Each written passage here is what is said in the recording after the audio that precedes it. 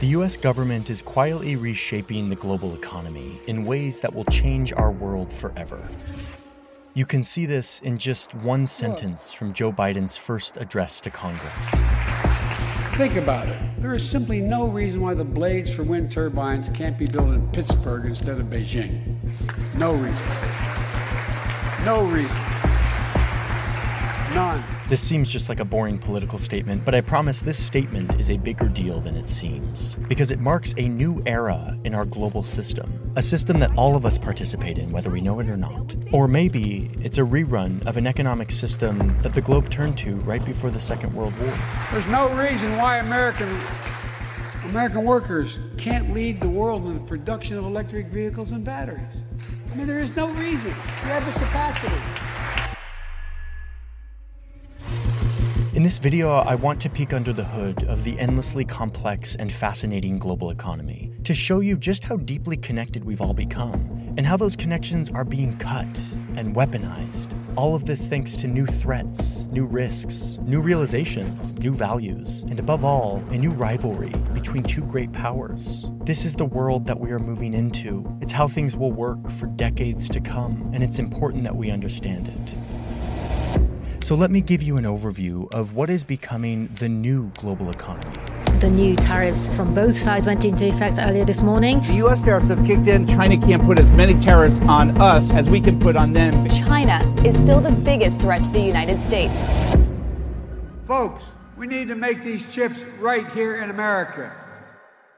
Hey, so for a long time, I've been at war with marketers, people who call my phone even though I don't want them to, and who send me emails even though I never gave them my email address. We're all familiar with this. It's called spam, and it is increasingly a problem. But then I recently learned that I actually have the right to request that I be taken off of all of the lists that people use to buy and sell my information. The problem is, even though I have all these rights, I'm not going to go through the process of requesting a formal removal of my name off of every one of these hundreds of data broker lists that I'm on. Incogni is the sponsor of today's video, which is why I'm talking about this. I'm very grateful to them for supporting our journalism. I signed up for Incogni, and I gave them permission to act on my behalf to go take my name off of data broker lists. And then they start the process of requesting that your name be taken off. Some of these companies are kind of shady, and they try to push back, and Incogni takes the time to follow up and push until you are taken off that list. The best part is you get to watch the progress, all on this nice dashboard that tells you what lists your name has been taken off of. I recently learned just how pervasive these data broker lists are. They use it not only to fill up your inbox with spam, but also to track your web browsing activity, which they then can sell to a health insurance company, which could jack up your premiums. Luckily, Incogni has helped strip me away from these lists, and my phone is now strangely quiet. My inbox is not a hornet's nest. So if you want to try this out, there's a link in my description. It is incogni.com/Johnny Harris. When you click the link, you get a pretty big discount. It's 60% off when you sign up for the annual plan. I do the annual plan because once you're taken off these lists, you immediately get put back on, and Incogni constantly monitors month after month to make sure that you stay off these lists. So yeah, big discount. Click the link in my description, use the code, and you'll get the big discount. You can try it out and see if it clears your life of spam and makes you feel like you have a little more privacy in your life. Let's dive into this story. It's a big one, it's an important one, and I'm excited to share it with you. The economy that we live in, that we all take for granted, is actually relatively new. The clothes that you're wearing right now, the computer or the phone that you're looking at to watch this video, the materials that your house is made out of, the fibers in the blanket that you use at night, the food you eat, all of it is a product of perhaps one of the most significant achievements of our species: global trade.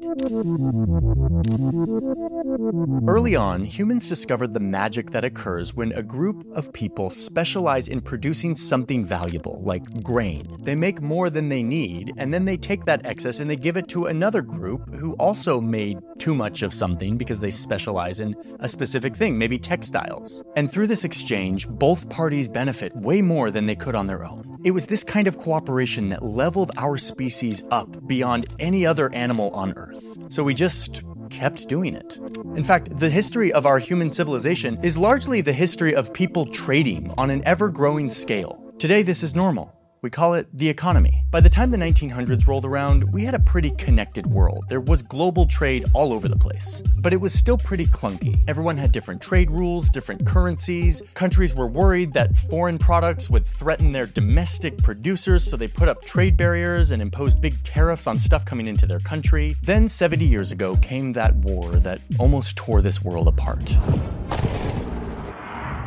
Out of the ashes of that war, the US emerged as the most powerful country ever. It had troops and influence in every corner of the globe. And with that new power, the US and its allies wrote a new playbook for the world economy. They would make it so that the US dollar was the top currency. Everything would kind of be pegged to the US dollar. This helped stabilize the whole system. It helped it move more predictably. It helped countries send and receive money across borders. The US also got countries together with the goal of lowering the taxes imposed on products flowing in and out of their country, tariffs. And through all these efforts, all these new rules, borders opened up. Investors could put their money almost anywhere on Earth to grow new businesses. Corporations could look to faraway lands for cheaper workers to set up their factories. The world became one big market, and it started to benefit hundreds of millions of people.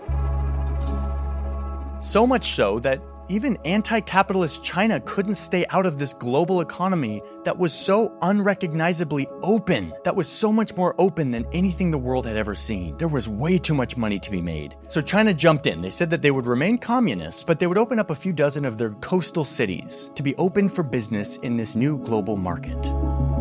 Millions of China's rural poor flocked to the coastal cities, these gateways to the global market. They showed up ready to work, and to work for cheap.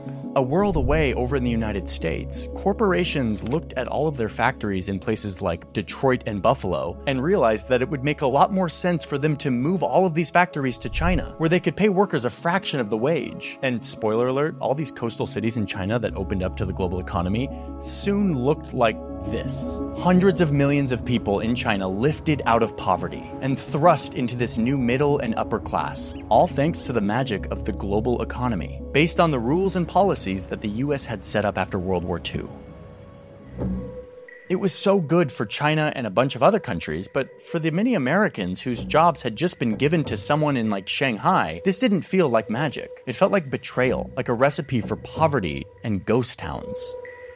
This China shock was one of the first big tastes of the economic pain that this global economy could inflict on huge numbers of people. But to everyone else, it was totally worth it, because thanks to this system, people were suddenly seeing prices at their stores drop further than seemed possible. Washing machines, shoes, tools, toasters, couches, shirts, socks, toys, mattresses, lawn chairs, anything you can think of is now flowing from Chinese factories and available for dirt cheap at your local Walmart, all while transforming the lives of people in places like Vietnam, India, Chile, and Thailand, who saw huge economic growth during these years. So by the 80s, China's fully in the global economy, and it is a gravy train. The US and UK both elect leaders who love this free trade global capitalism. More trade, not less, is the wave of the future. The new system was boosted by all of this new technology that was coming out, making it easier to pass information across borders, to move money, to move people, to move goods across the globe. A globe that used to be vast and daunting and closed,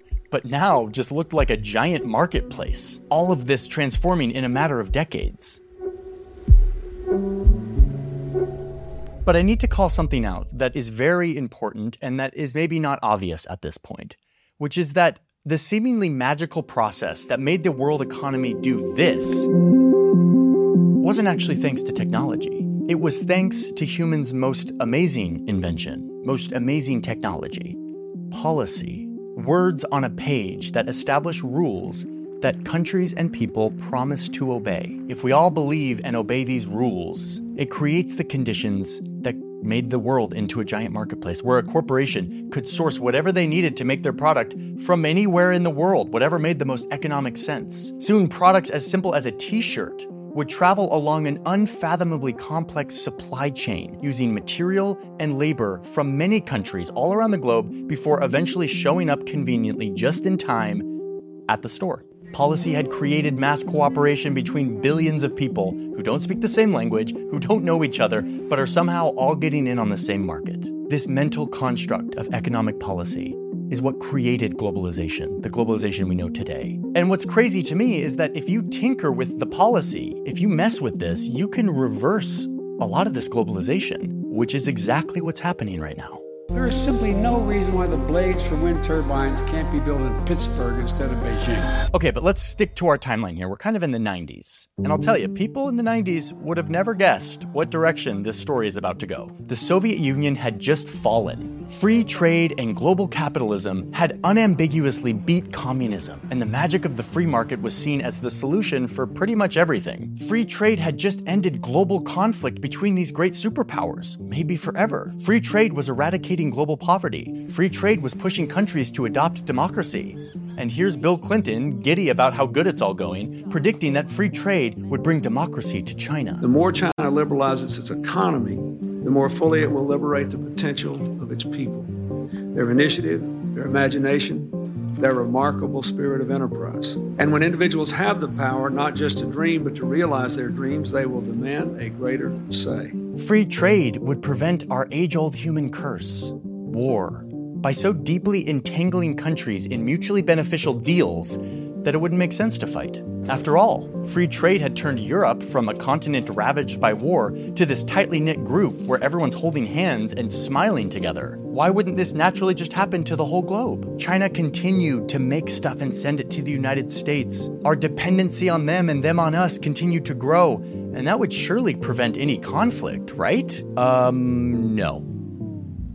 It's looking like that's not how it's going to turn out.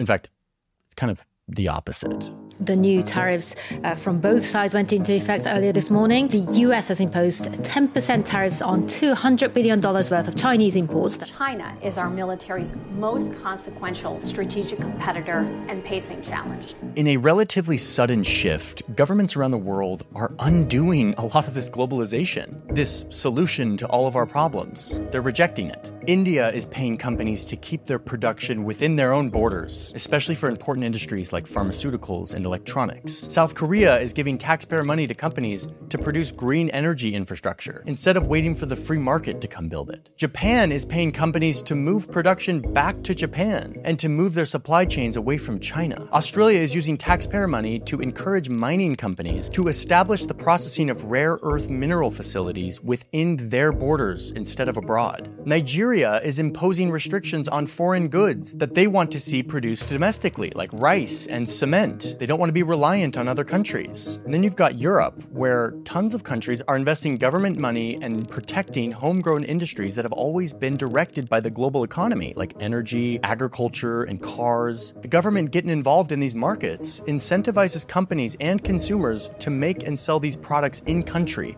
as opposed to looking abroad at the global market. And of course, leading out on all of this is the OG of the modern free market global economy, the United States, who is suddenly changing course from how they've been operating all the way up until Obama. Obama spent a great deal of his time trying to increase free trade, especially with Asia. Then first under Trump and now under Biden, the US is overhauling its economic policy to turn back some of this free trade. And what's crazy is that both Republicans and Democrats seem to agree that we should do this, and fast. There is no reason. We have this capacity.